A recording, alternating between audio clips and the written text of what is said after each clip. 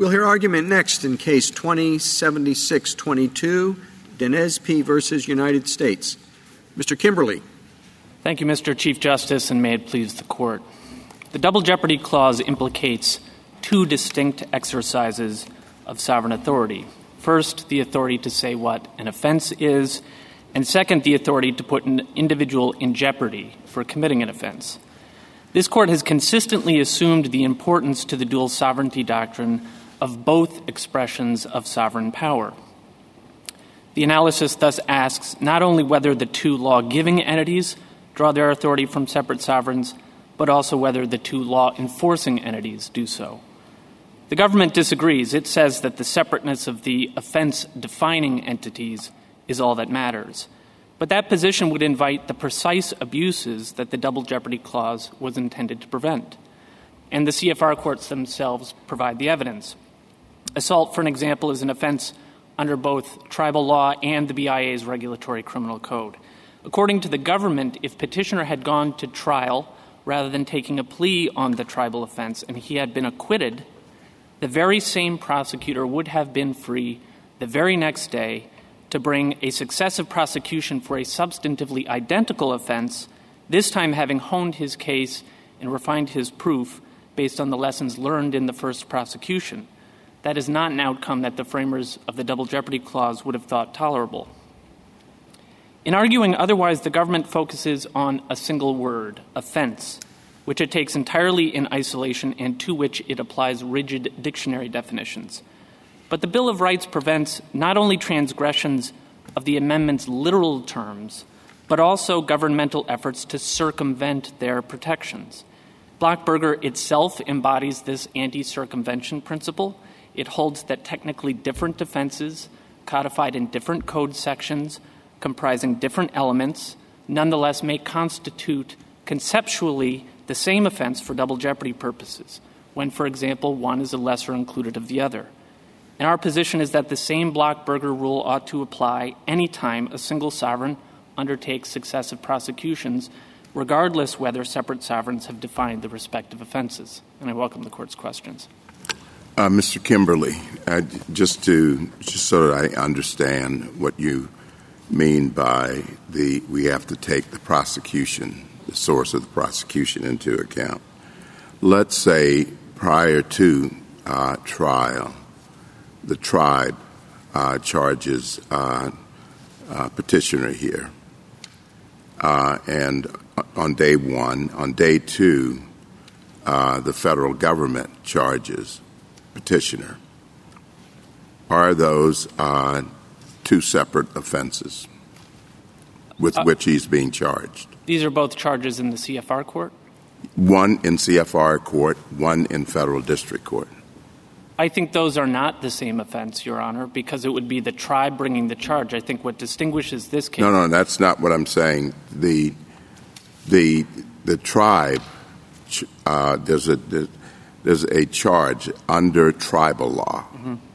That's charged for the same activity, just what we're talking about here. But before trial, the federal prosecutor charges under federal law, just as you have here. But there is no trial yet. Are those two separate offenses?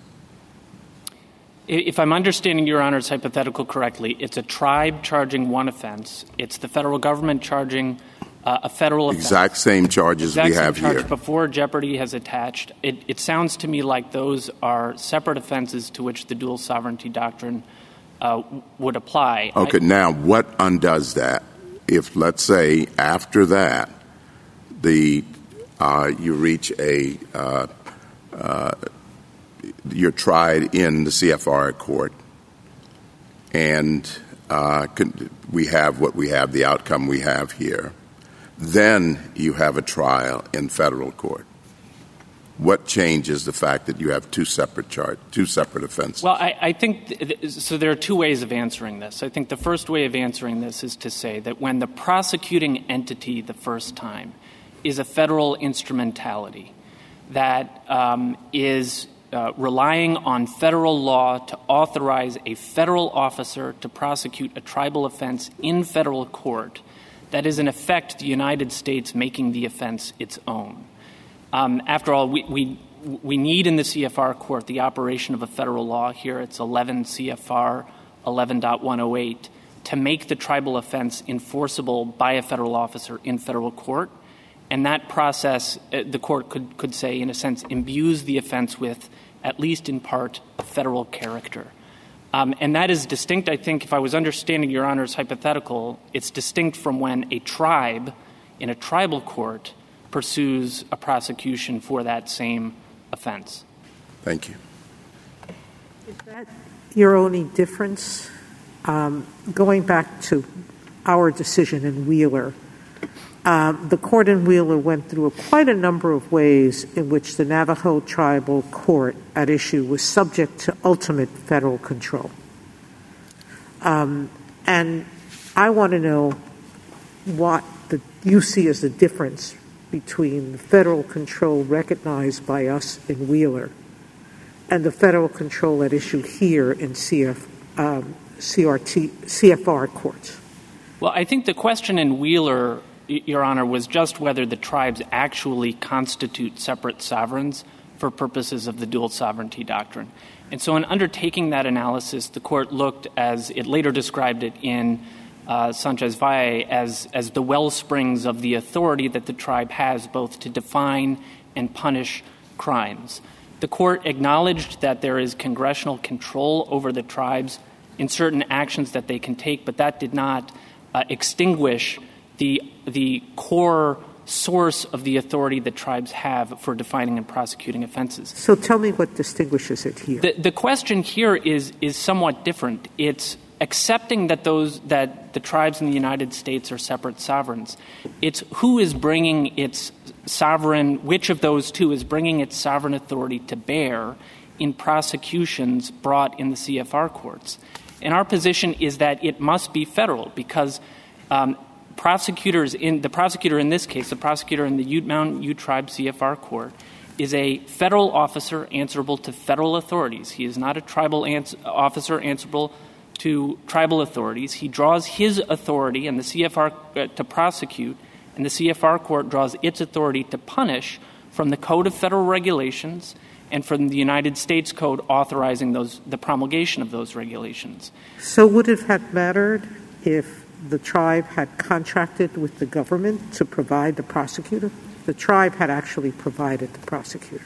I think the answer may well be yes, Your Honor. If the tribe were furnishing the prosecutor such that the prosecutor was answerable to tribal authorities, so that one could accurately say that the prosecutorial discretion being exercised, the decision what charges to bring, what penalties to seek, what leniency to grant, what plea deal to negotiate, were in fact expressions of tribal sovereignty and tribal authority, then I think the answer is we may well be in a different situation. But so it would be an easy fix if you were to win in this case. CFR courts could continue so long as the prosecutor was tribally controlled. I think that's right. And I would say that I think there are two easy fixes, Your Honor, both of which are substantially more respectful of tribal sovereignty than what happened here. First, you could have a 638 contract that allows the tribe to control and bring the prosecutions. Beyond that, you could also just have the simple administrative fix of reallocating the resources for these CFR courts to grants to the tribes to establish their own judicial system. There already are. These tribes are too small to make use of those grants. Well, I think the grants aren't big enough. They're not big enough in light of the poverty of the tribes. Well, that's right. But so the suggestion is rather than the federal government spending money on CFR courts, the federal government can spend money to allow these tribes to band together the way that they do under the CFR courts already to create tribal judicial systems of their own.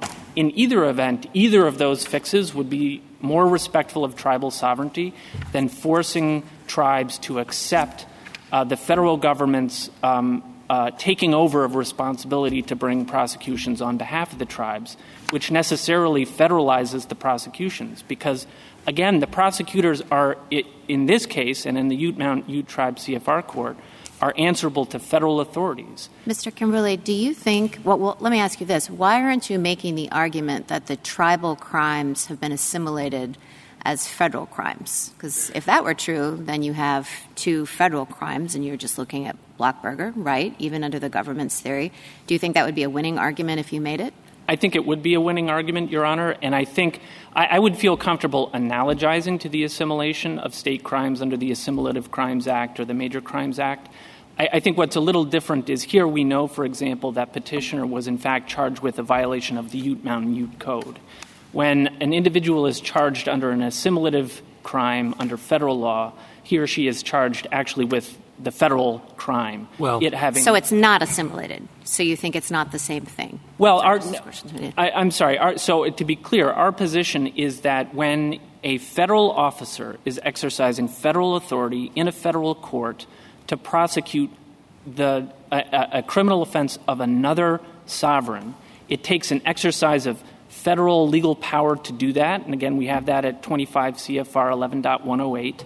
And that, in effect, does imbue for double jeopardy purposes the offense with a federal. But I thought that you were making an act and enforce argument. I didn't understand you to be disputing that this crime was a tribal crime. I understood you to be seeing a distinction between the regulatory crimes and the crimes that came from the wellspring of the tribe's law.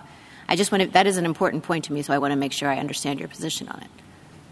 And so I'm not sure I understand the question. Are you seeing a distinction between the federal regulatory crimes and the tribal crimes, or are you arguing that, say, 25 CFR 11.449 functionally assimilates the tribal crimes into federal law like the Assimilation Act does for some state crimes? We're not making a formal assimilation argument. I think it would be perfectly acceptable if the court wants to take that approach. But our principal position is that it doesn't matter and that for double jeopardy purposes, there's no meaningful distinction. Well, it may not make a meaningful distinction here. I acknowledge that, but I do want to follow up on this question. And I don't want to revisit Gamble. I was in dissent there, and so I must have been wrong. But here, am I correct that the tribal crimes are only enforceable in CFR court with the assent of the Secretary of Interior? That's exactly right, Your Honor, and that comes from it's duplicative of 25 CFR 11.449. It's also 11.108, which is the provision that requires approval of the Senate. And historically, as I understand it, that was an important feature of the law because the federal government, in its infinite wisdom, didn't want every tribal crime to be enforceable because they thought some of them were not sufficiently worthy or of federal respect. Is that right? I think that's part of it. If I may supplement that answer, Your Honor, I think it's also because the BIA itself has always understood that the CFR courts and prosecutions taking place within them are fundamentally federal and therefore must be consistent with federal law. And therefore, a review of tribal crimes to ensure consistency with federal requirements for the operation of federal instrumentalities were recognized. Can a federal criminal statute include a racial classification? It's a fair question, Your Honor. I think there is a serious constitutional equal protection question about whether or not that's the case. So if we were to hold that this provision of the tribal code was really federal law, we would have to confront that question, wouldn't we? Well, I think you've got to confront that. I should be clear. That isn't a question presented here. I think the court would have to confront that question perhaps in a future case, regardless, because there is a federal regulatory criminal code adopted by the BIA independent of tribal laws, and that, too, has the same racial classification as a precondition to its application. And if I might return to what I think of as the Barkas exception argument that I take you to be making, that the court recognized that there are some instances where even if they are nominally separate sovereigns, they function hand in glove to the point where we will find double jeopardy violations to occur even if they are nominally pursued by separate sovereigns. And the federal government makes the argument here that the Barkas exception shouldn't apply because they didn't really get two bites at the apple here, that your client pled guilty, and that therefore there's no real worry, double jeopardy concern that we should attach to this case. Can you respond to that argument? Well, this court in Green addressed the question whether it makes any difference whether a criminal defendant is acquitted or convicted, and rejected that distinction as relevant to the double jeopardy question. There's no basis, certainly in this court's cases, or I think sort of our general understanding of the purposes of the double jeopardy clause, to say it makes any difference whether he was convicted the first time or acquitted. I would say more generally, of course, there's 25 U.S.C. 2810, which calls on federal authorities to coordinate these sorts of things. I would submit no question that the BIA prosecutor is a federal prosecutor. He's directed by Congress to coordinate with the U.S. Attorney's Office with concurrent jurisdiction. That office with concurrent jurisdiction exercising the exact same sovereign power brought under Bartkus a charge for the same offense, and that is the heartland of the double jeopardy clause, and so I just don't see a distinction on the basis that he was convicted the first time. Is the prosecutor in the CFR court is appointed by the federal government, and does he have to get the federal government's approval for each case that he brings under tribal law? In the sense that a prosecutor has to get approval to bring prosecutions, yes, he would seek it from the federal government. Well, I don't mean in the sense that. I mean, imagine you are a CFR prosecutor. You've been appointed by the federal government but confirmed by the tribe, I take it, and now you want to bring a case. You have to go to Washington or somewhere or the U.S. attorney and say, can I do it? I think I'm not aware of any practical such requirement. All right. And is it the case that the requirement there differs in any respect from the requirement of the prosecutor in what is tribal courts throughout the nation? In other words, does a tribal prosecutor in tribal court have to get tribal approval? Does whatever approval the individual needs, the CFR prosecutor needs to get, if he has to get any, now I think he doesn't have to get any, does his role differ in any way from a prosecutor in a tribal court? I mean, not... Is the only thing there that he's appointed by, or is there something else? He's appointed by, with the confirmation by the tribe, he's appointed by the federal government. Is there any other way in which he differs from a tribal court prosecutor that you believe is important? Yes, and I think it flows from the fact that that he is appointed by federal officials. And what it means is that that the United States public policy and public safety prerogatives and priorities are what drive that individual's prosecuting. Okay, I've got the same point. He's appointed by the federal government. Well, you have read, as I've read, the scholar's brief. And it says, sure, there were a lot of tribal officials in 1883 appointed by the federal government. And moreover, they quote from the history and reports and so forth and so on. And you've read them, and they all say, the Bureau of Indian Affairs, or this person is meant to be a tribal official in the CFR. It was then CFO, I guess. Is meant to be tribal in nature, just like the law is tribal in nature. Now, I mean, you read all those things, so what is your response to that? Because we have on the other side, on your side, he is appointed. And I take it at that time, maybe the police chief in the tribe was appointed. I don't know. But anyway, go ahead. Well, I think there are two responses to it. The first is, in any context, for instance, a federal prosecutor working within, a large state will, of course, also be a citizen of the state and have an interest in the same sort of... That's not quite what these quotes from the Bureau of Indian Affairs say. In fact, they're distinguishing. I mean, it's all in this brief. And I think it seems to be quite different from what any U.S. attorney seemed to be. But go ahead. I've interrupted you. Well, and respectfully, Your Honor, I think the more direct answer is to say that that isn't the inquiry that the court makes under the Double Jeopardy Clause. The BIA, in promulgating the regulations that are presently enforceable in the CFR courts in 1993, dealt with a lot of these same issues in comments during the notice and comment period, and it rejected all of them. This is at 58 Federal Register 54,407. And I'll read just a couple, and this is all scattered all throughout the preamble to this rule. It says, one comment recommended deletion of secretarial approval of tribal ordinances. This recommendation was not adopted because courts of Indian offenses are federal instrumentalities, and therefore the laws they enforce cannot be inconsistent with federal law. Several commenters objected to the role that the assistant secretary plays in appointing judges. These recommendations were not adopted because courts of Indian offenses are federal instrumentalities and not tribal bodies. Federal supervision is therefore mandatory. Every aspect of what the federal officers in these courts do is an exercise of federal power as recognized by the BIA itself. Well, I guess, Mr. Kimberly, I think Justice Breyer was asking you for examples of how it would matter. I mean, it seems to me you're in a strange kind of position here. You're in a sort of halfway house.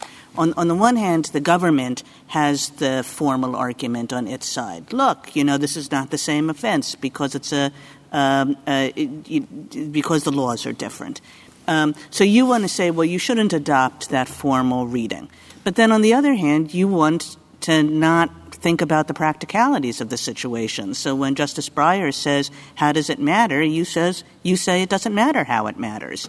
But I think you have to think it matters, not just that there's a formal way in which the prosecutor is a federal official, but in fact that makes a difference on the ground. Because otherwise, why not just go back to the government's formal position? Well, and this is what I was driving at, Your Honor, with a recognition that a federal prosecutor answerable to federal authorities will necessarily pursue federal priorities. So, for example, it may be a prosecutorial priority to charge drug crimes, but maybe the tribe doesn't actually care about prosecution of drug crimes. They really want to focus prosecutorial resources on other issues like sexual assault crimes. Those sorts of decisions in the system that has been set up by the BIA are necessarily federal. Now, as a matter of comedy, of course, it's true that federal officials can take into account the interests expressed by tribes. But nonetheless, those priority-setting decisions are inherently federal and may reflect the tribe seems to think of these courts as very tribal. There's a tribal brief, and the tribal brief is on the government's side. And it says these are our courts. And, in a way, it's sort of like saying they're suffering from false consciousness, what your argument. Well, they believe these are their courts.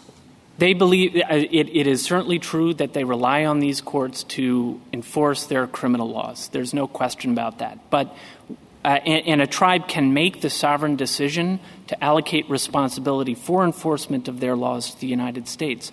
But when they do that, that is, so far as the Double Jeopardy Clause is concerned, that is so far as their exercise of sovereignty goes. Why? I mean, look, if we just look to what the law is, I think the law is a tribal law. Now, if we go back to 1400, tribal laws were enforced by tribal officials. Now we jump to 1800, and they're still enforced by tribal officials. Wait. There's some tribal officials that the government wants to appoint. Now, that's why I'm puzzled, you see.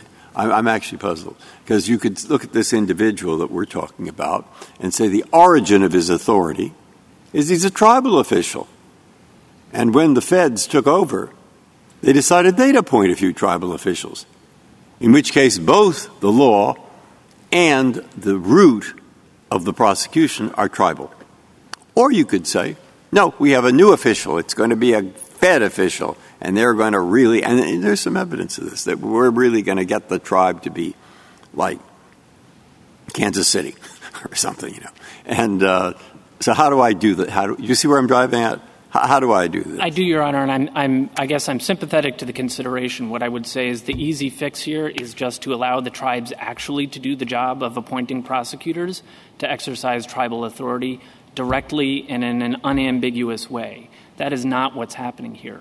I would point the court also, if I may, to United States against Laura, which presented the question whether tribal courts, tribal prosecutors that were prosecuting non-member Indians for tribal offenses were in effect acting as federal prosecutors, in other words, exercising delegated federal prosecutorial authority, or instead inherent tribal authority. The premise of the question presented in that case was that if the tribally appointed prosecutors were even the tribally appointed prosecutors could be exercising federal power so as to preclude a later federal prosecution. Counsel, I don't understand why it's so problematic to have different federal officials with different perspectives on a particular matter, and why that necessarily means that they should be regarded, why that is pertinent on the double jeopardy question. In the federal government, the EPA and the Army Corps of Engineers often have very different ideas about environmental matters. And yes, at the end of the day, they answer to one authority, and that's controlling. But I don't know why it's so surprising that here you would say to one federal official, okay, we want you to represent the interests of the Indian tribe in their courts and their priorities, and that the idea that he's the same as a U.S. attorney with a different set of priorities, I'm not sure that follows. Well, it would be, I think, an unusual situation where a federal official were made answerable to some other government in his exercise of federal authority. We're not aware of any other circumstances. Well, answerable to, I suppose. But it's a rare situation, I would think, when the U.S. attorney comes in and he's got a set of priorities and they can prosecute those priorities in their office. But to then say to the official officer, the officer who is handling matters for the tribe, is that you've got to follow these same priorities, and just because the tribe has them. In other words, it seems to me you can sort of separate out the particular areas there, and the tribal officer or the officer assigned to the tribal cases, might have different priorities to be applied on the reservation. And I don't know that would necessarily cause such great consternation in the U.S. Attorney's Office. As a matter of practicalities, Your Honor, I think I agree. As a matter, the BIA prosecutor, you might say, serves sort of a different role than the prosecutor in the U.S. Attorney's Office. And the BIA prosecutor may take more heed of Indian federal comedy in the decisions that he or she makes. Well, that's much more concisely presented than I did, but that's my point, yes. But, Your Honor, that's exactly why Congress has 25 U.S.C. 2810. It requires these prosecuting entities to coordinate, not necessarily to stand for the proposition that they must all be rowing in the same direction on the public safety priorities that are driving their prosecutorial decisions, but it's to ensure coordination so that, for example, a CFR court prosecution doesn't preclude by operation of the Double Jeopardy Clause a subsequent prosecution. There were charges here that could have been brought that would have resulted in the same sentence that did not violate the Blockberger rule with respect to the later Major Crimes Act prosecution. And if that sort of coordination had taken place, we wouldn't be here today. Thank you. Justice Thomas, anything further? It seems that your argument with respect to the CFR court, that it is basically a federal entity. Wouldn't we, if we accept that argument, wouldn't we have to then ask what authority what appears to be an Article I court has over criminal laws or the enforcement of criminal laws? I think that is a subsequent question, just like Justice Alito's question about the racial or nationalistic categorization of the sorts of defendants who can be brought before these courts would be an issue that the court has to deal with. But if we conclude from that, well, there can't be a conviction under an Article I court here, then it seems as though there would not be a double jeopardy problem. Well, undeniably, there was a conviction in this case, and courts martial are also Article I courts. I know, but those are traditional. Those are military, and I think we've made exceptions for that as well as territorial.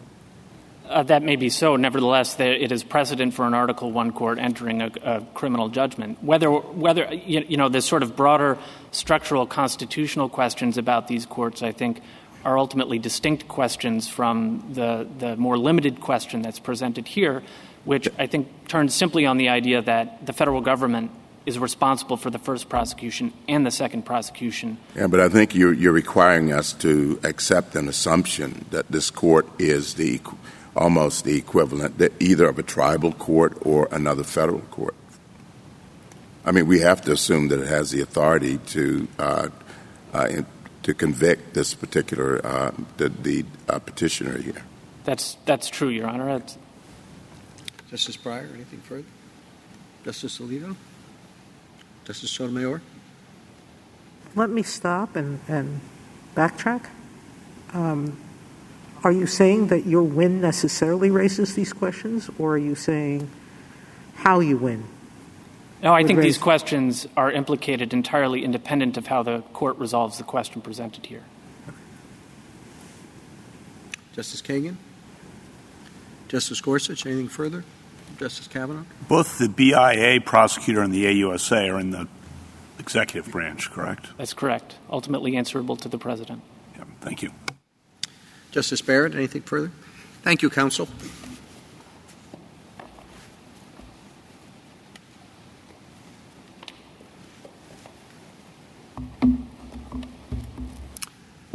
Ms. Ross? Mr. Chief Justice, and may it please the Court, Petitioner's violent sexual assault violated the laws of both the Ute Mountain Ute Tribe and the federal government. Petitioner thus committed 2 offenses, and the Double Jeopardy Clause poses no bar to 2 prosecutions. For nearly 2 centuries, this Court has recognized that the clause only prohibits 2 prosecutions for the same offense, and that violating the law of one sovereign is not the same offense as violating the law of another. The Court also has held that the tribes and the federal government are separate sovereigns for these purposes because they derive their power to prescribe conduct from different sources of authority. Indeed, there's no question in this case that if Petitioner had been convicted of his tribal offense in a tribally operated court, his double jeopardy claim would fail, no matter how much assistance that tribally operated court received.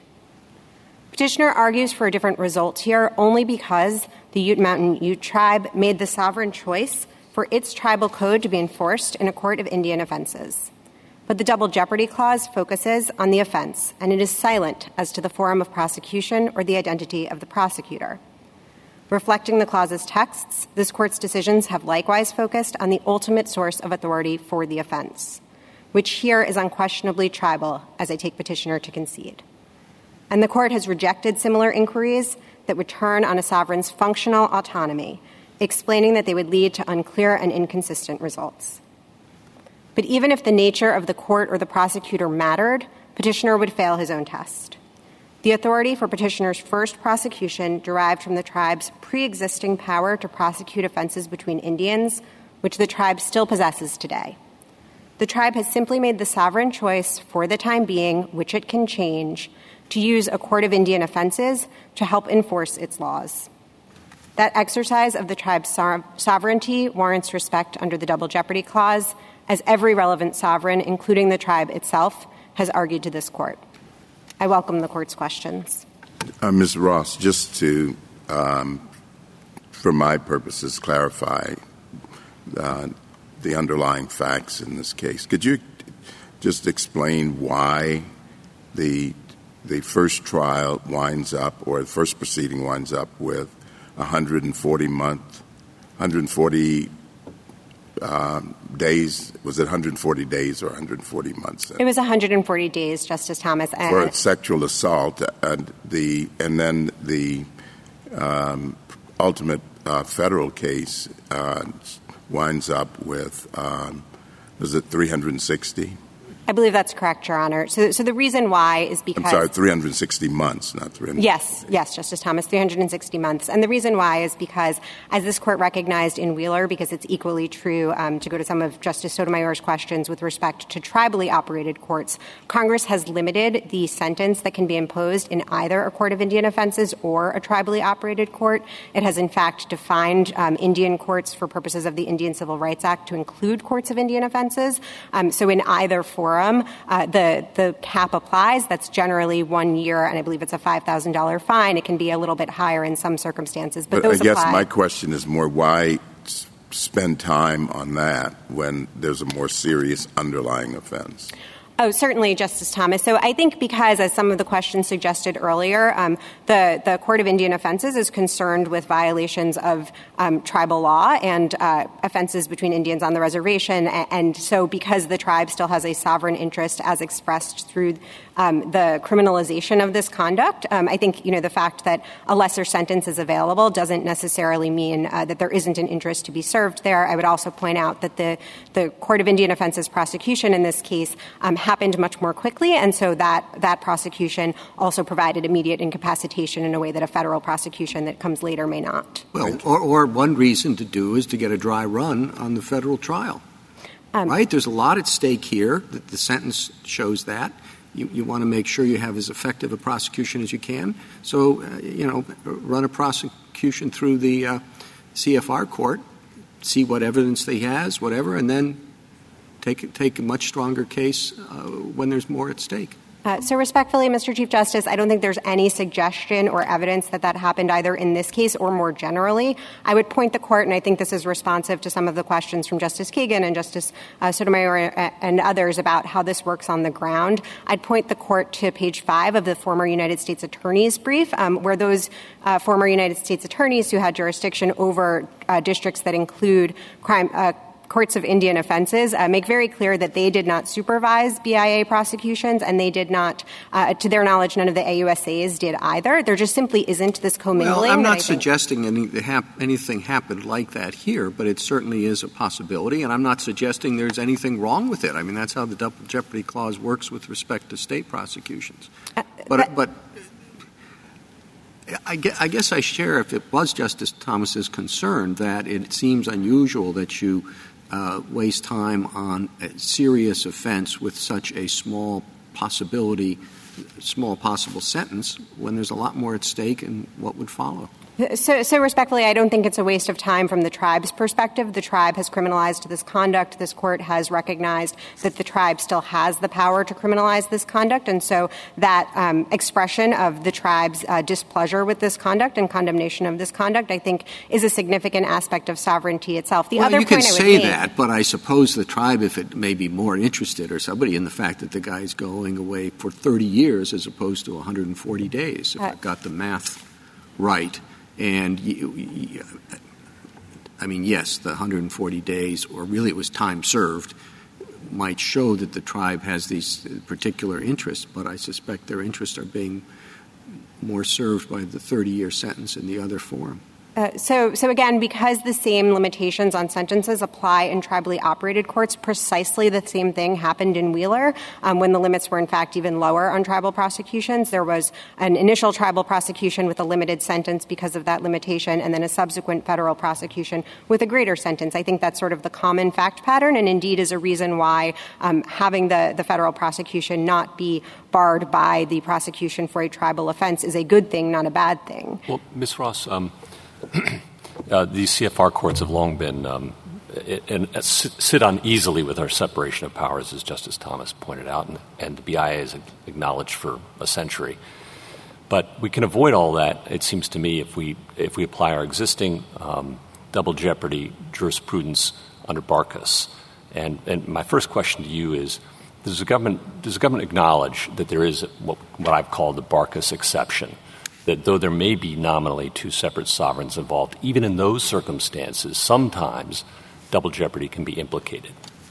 So, Your Honor, I think Barkas left open what Justice Ginsburg described as, I think, the possibility or the possibility of that exception. I don't think that's borne out in the last 60 years of precedent since Barkas. Okay, but the government acknowledges that possibility exists. No, Justice Gorsuch. So I would say that possibility has essentially just not borne fruit, and it should not be taken. Well, it's actually been applied in the lower courts, right? I mean, lower courts have applied that exception. So the lower courts have considered the exception. To our knowledge, there's no court of appeals decision actually finding it satisfied, and I think that, combined with the fact that the court itself has not cited Barkas for this proposition, and that it sits uneasily with the remaining. Are you asking us to overturn that language in Barkas or reject it? So I don't think it would require an overturning. I think it wasn't a holding at the time. And in fact, Justice Brennan in dissent noted that if the facts there didn't qualify, nothing would. Okay. And so let's assume it exists then, or at least it's a possibility. You're not asking us to reject it. And that's how I'll take your answer. Why wouldn't this circumstance qualify? If it doesn't, maybe nothing would, I guess is my question to you. You have a law that has to be approved by a federal executive officer, a federal prosecutor, before a federal forum. And as I believe you pointed out, this initial prosecution, if it isn't strictly speaking a dry run or a hand-in-glove sort of thing, provides for immediate incapacitation in a way that might not be possible in federal court. If this doesn't qualify, would anything? So respectfully, Justice Gorsuch, I actually think that the Barkas quote-unquote exception does not exist as a matter of sort of binding law. Okay, but if we disagree with you about that and we take our language in Barkas seriously. Certainly. So I don't think this would qualify, and it's for many of the reasons that I was providing to the Chief Justice. There's no coordination on the ground. There's no suggestion that there has been any attempt to circumvent anything here. Really, the tribal prosecutor or the BIA prosecutor is enforcing the tribe's interest in having its own law enforced, and the federal prosecutor is looking at whether federal interests have still been vindicated under federal law. Can you imagine, I'm sorry, no, please. One last question. Can you imagine a circumstance in which the Barkas exception would apply? No, Your Honor. I think the better way to handle that would be to use what this court has developed since Barkas, namely the Ashe versus Swenson doctrine, when you have a prior acquittal giving that collateral estoppel effect. And I think the reason why is because Ashe is already a very fact-intensive doctrine. So two convictions can never implicate Barkas. I think that's right, Your Honor. I think that's consistent with this court's decision in Dixon, where Justice Scalia explained that so long as you have two separate offenses, as we think you clearly do here under the text of the Double Jeopardy Clause, you would be able to bring two separate prosecutions. The government... Yes. I count at least 5 or 6 Supreme Court cases that emphasize not only the power to enact criminal law, but also the power to enforce it, to prosecute it. So we have a long history of over 100 years of recognizing that it's not just the source of the power, the law, but the power to prosecute it, which is what your plaintiff is saying. And I read Barkas as basically acknowledging that the Barkas exception was born on the presumption that the Double Jeopardy Clause doesn't want one prosecutor to decide the sequence of prosecution to give itself an advantage in the way that Justice Roberts pointed out. Here we have one federal prosecutor deciding whether or not to give itself the potential of a pre-run of a case by choosing a lesser crime to preview the criminal prosecution, and then sequentially that same prosecutor, a federal prosecutor, to decide to prosecute a federal crime. And so that's where I'm having my problem, which is you want a reading of the Double Jeopardy Clause that takes away a century of decisions that say it's not just the source of law, it's the source of who's prosecuting it. So, Justice Sotomayor, I think there's a lot in that question, and I'd like to sort of try to get to all of the points. The first is that, I certainly acknowledge that this court has talked about the power to prosecute at times. I think that was in cases where, as is often true, the power to prosecute and the power to prescribe ran together and traveled together. And so I don't read those decisions to necessarily adopt a second test in the way that petitioner suggests. I think that's particularly clear. No, it's one test. You have to have both, as he says, a source of law and a source of prosecution that are different. So you have the same, then you're going to have a double jeopardy problem. I think the problem with that understanding, Justice Sotomayor, though I do want to get to why I think we would win even under that understanding, but I think the problem with that understanding is that petitioner has not even tried to find a hook for the prosecutorial power prong in the text of the double jeopardy clause. As this court explained most recently in Gamble, when it was asked to reconsider and in fact reaffirmed the dual sovereignty doctrine, the doctrine is based on the word except offense. Marcus focused in on it by noting the exception. So it understood that double jeopardy had something to do both with offense and who's enforcing it. Is it the federal government or is it the state?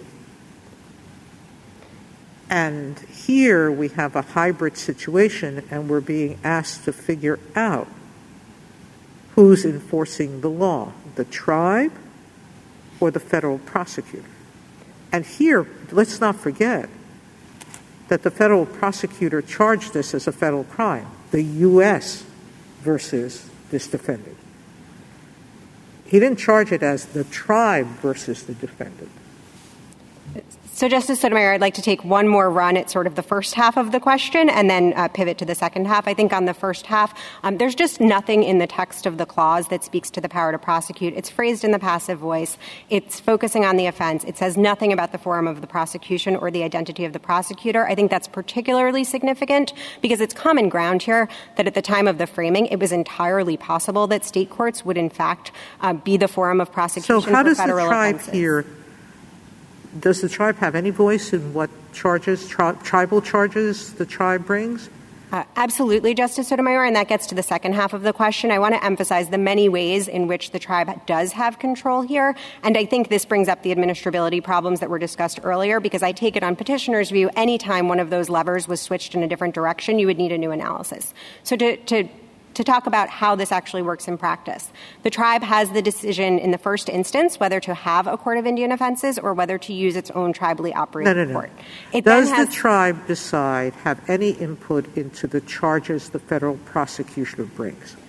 Yes, Justice Sotomayor. Does it say, yes, you can charge this individual with this crime? So I do not there's nothing in the regulations on this. My sense is that is not done on a charge-by-charge basis. It is done at a broader level of generality. So the tribe can choose to have its ordinance enforced in the first place. It can obviously change the way its ordinance is written if it thinks it's being applied improperly. And it can convey just the sorts of prosecutorial priorities that I think my friend stated it could not. So the tribe can say, yes, we want DUI prioritized. What do I look to see that? I'm sorry? What do I look at to see that? So that last point, I think, is just simply an absence of any evidence in the regulations to the contrary. I mean, I have been informed that is how this works. I think it's also clear from the tribe's own brief. Ms. Ross, what would happen if the facts were different? I mean, I think you have a good case that and the tribe backs you up on this, that the tribe seems to think that this is a quite tribal enterprise at its heart. But I see nothing to prevent it from turning into something entirely different. I mean, suppose you had a case in which the prosecutors for this court were all detailed from the regular U.S. Attorney's Office for a period of a year, had established relationships with the U.S. Attorney's Office.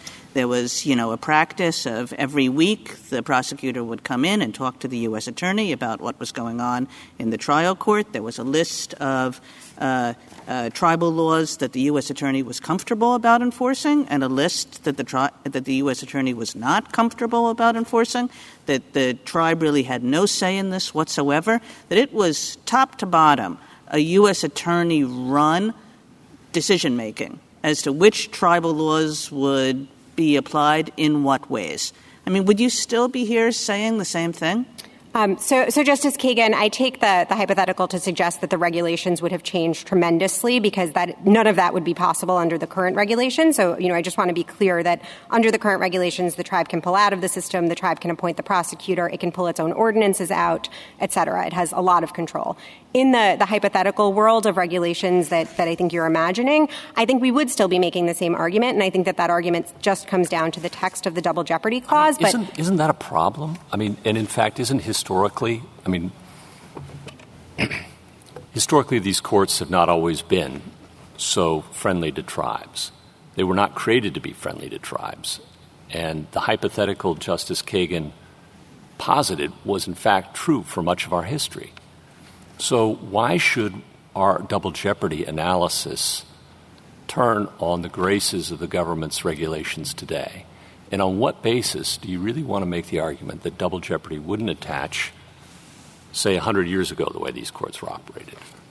So, Justice Gorsuch, I think the reason why we would make that argument is because so long as the tribe still had the authority to say, yes, we're adopting a criminal code, and that code is being enforced. But that code only pertains to the extent that an assistant secretary of the Department of Interior says it pertains, right? So, Justice Gorsuch, that was equally true in Wheeler. The tribe there had to have its tribal code approved before it could have a Court of Indian Affairs. A tribal court.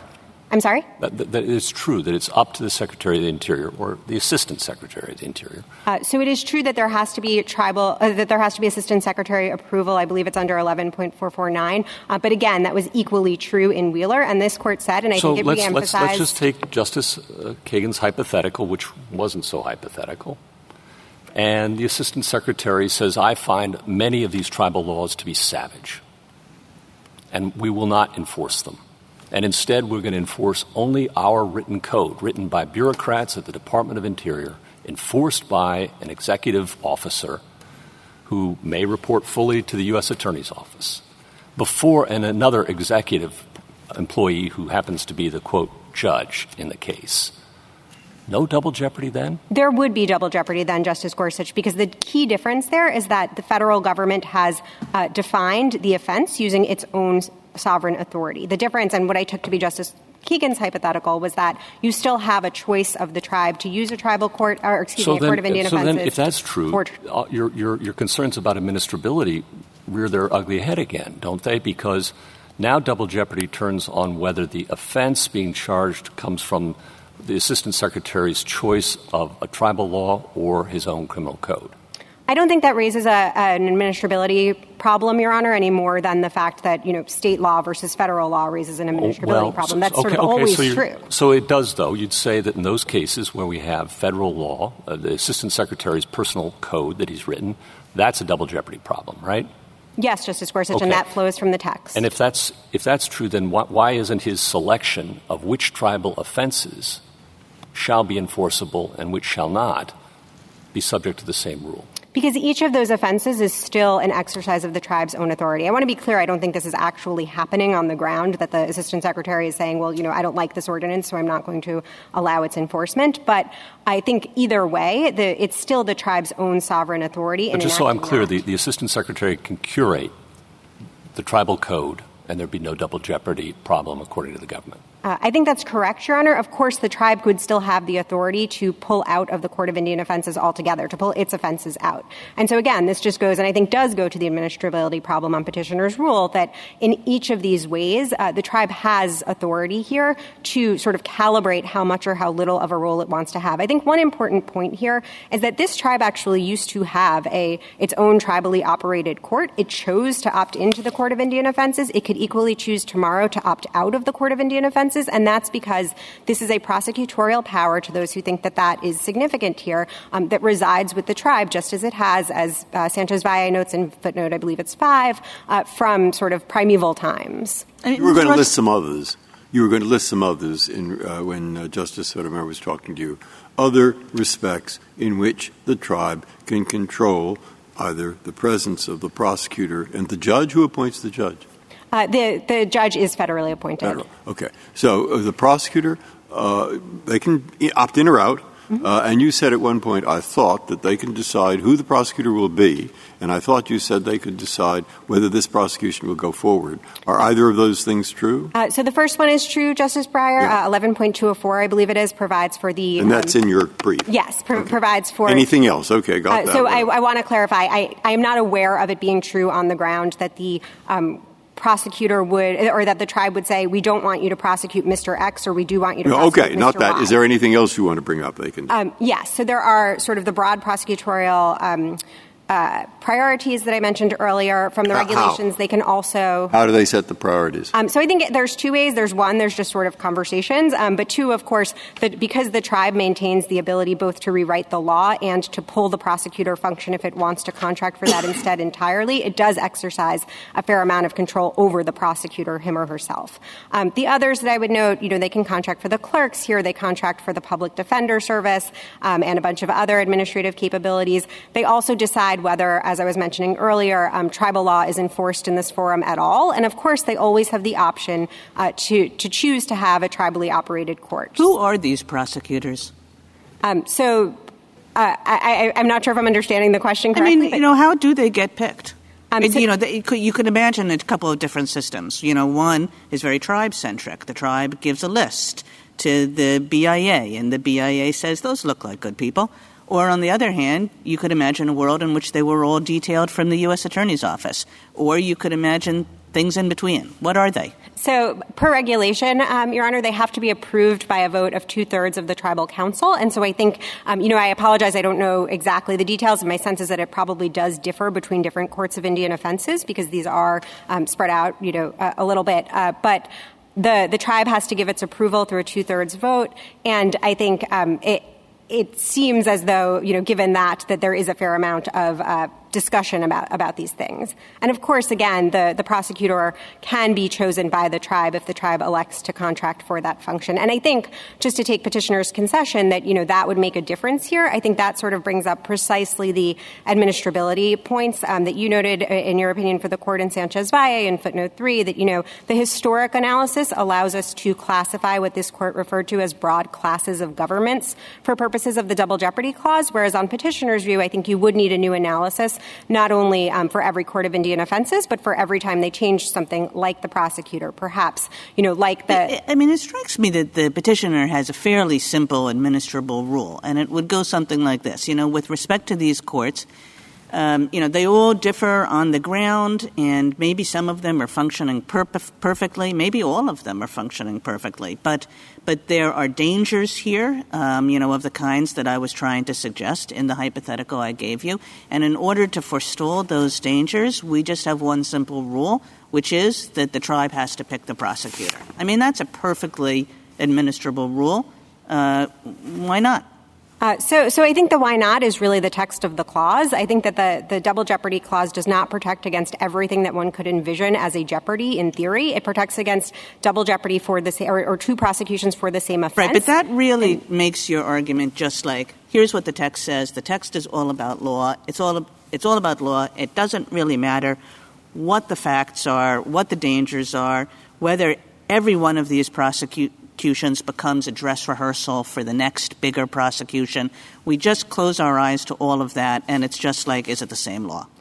So I do think that is a perfectly appropriate way to resolve the case. To take the much more practical concern about the prosecutor, I think if you had a rule in which the tribe, as long as it selected the prosecutor, it was fine to have these two separate offenses prosecuted separately. I think there are good reasons why tribes choose not to appoint the prosecutor themselves. That is a choice that's available to them under the regulations. And I think, the fact that this tribe has chosen not to do that is itself a sovereign choice that warrants respect. If I could make one other point with respect to sort of the animating principles of the clause here, I think it's important to think about this case in the context of other criminal defendants and public safety and victims. If petitioner is a member of the Navajo Nation, as was his victim, if petitioner had stayed on the Navajo Nation reservation and committed this sexual assault, there's no question that he would be subject to one prosecution for a tribal offense and one prosecution for a federal offense. That's essentially the facts of Wheeler with a slightly different crime.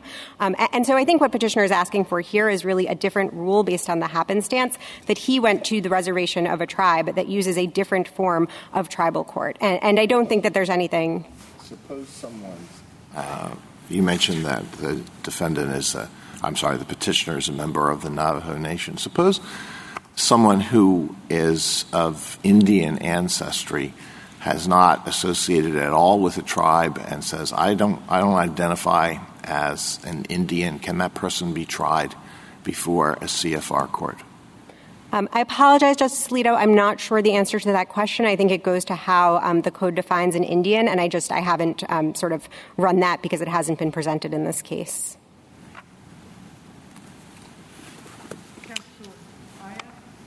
I am a little concerned with your answer to Justice Kagan, because I understand 1999, 2000, the United States took the position with not this tribe, but another tribe, that it could unilaterally establish a CFR court without the tribe's permission and appoint a magistrate without any need for confirmation by the tribal governing body. I've been looking for it in my notes and just forgotten, but assume that that example does exist. Your answer leads me to believe that Justice Kagan's simple rule is much more administrable than us writing an opinion today that says, because, and I'm not even sure we have enough facts to say this, all of these things exist, the tribe has enough control over these CFR decisions or being a part of this process that having a prosecutor in this case is okay. That seems to be the opinion we'd have to write. If you're maintaining that the U.S. can do what it did at the turn of this a few years ago. So, Justice Sotomayor, that example in the brief is the Kiowa Pueblo, and what happened there actually doesn't implicate the issues in this case at all, because that court, when it was constituted by the Secretary of the Interior, because the tribe was unable to provide the basic due process rights required by the Indian Civil Rights Act, that court could not apply the tribe's own law. So the Secretary did waive the requirement for the institution of a court of Indian offenses and the selection of the magistrate, but not with respect to the ability to prosecute the tribe's own offenses. So you just simply wouldn't get that situation from this case. Thank you, counsel. Justice Breyer, anything further? Justice Alito? Justice Gorsuch? So I just want to make sure I understand your position, that the Assistant Secretary could create his own court, appoint his own prosecutor, tell him to report to the Department of Justice, appoint the judge, and then curate the tribal code and choose which tribal offenses can be prosecuted, and there would be no double jeopardy problem. Right? I think that is right, Justice Gorsuch, with a very serious and substantial caveat that it would depend on whether the tribe retained the authority to not have a tribal code that is enforceable in the Court of Indian Offenses. And then I take it the government does agree, though, that under the Assimilative Crimes Act, when it assimilates a state law, that becomes federal law and double jeopardy attaches, right? That's correct, Your Honor, for precisely the reasons that petitioner provided. That does become an offense under federal law. And then finally, there was a Judge Calabresi opinion, United States versus all assets, in which he did find the Barkas exception potentially applied and remanded because the state would receive certain assets in forfeiture. Do you think that case is wrongly decided? Your Honor, I think it sort of holds out the prospect of there being a Barkas exception. I'm not sure that... No, he found the Barkas exception and remanded to see whether it applied on the facts of that case. And I'm just asking, do you think it's correctly decided? So to the extent that it would mean that there would be a Barkas exception which would bar the second prosecution, then yes, I think it's incorrectly decided. Thank you. Justice Kavanaugh? Thank you, counsel. Thank you. Mr. Kimberly, rebuttal.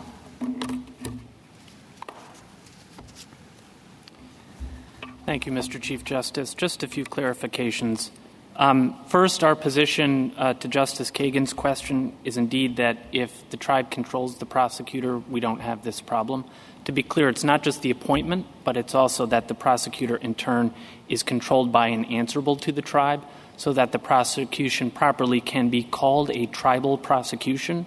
In the words of Sanchez Valle, that the prosecuting entity derives its power from the tribe.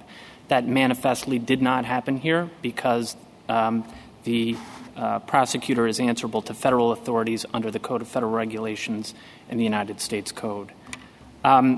There was some attention in my friend's presentation to whether or not these tribes have the authority to pull out from these CFR courts, and both factually and legally, they really don't. First, as a factual matter, Justice Sotomayor, as you noted, and this is cited on page 8 of our blue brief, is the Kewah Pueblo was required to assume jurisdiction under CFR court, and that was in 2020, just 18 months ago. It was very, very recent. Beyond that, the Assistant Secretary for Indian Affairs has to approve under the Ute Mountain Ute Code's Constitution any ordinance that the Ute Mountain Ute tribe purports to adopt. And so in order for it to adopt the kind of judicial system that would be necessary to do away with the CFR courts, it would require the BIA's approval. And beyond that, in any event, we have at page 8 of the tribe's brief and page 9 of the United States brief an observation that these courts really are only made available to the tribes and pueblos that cannot afford judicial systems of their own. Just as a factual matter, they don't really have a choice to do away with these courts. And so, as I said in my opening presentation, far more respectful of tribal sovereignty would be simply to allow the tribes to appoint their own prosecutors to act in these courts in the interests and exercising the sovereign authority of these tribes, or otherwise just to give them the resources necessary to establish their own systems. If the Court doesn't have any further questions, I'm happy to rest on our briefs. Thank you, counsel. The case is submitted.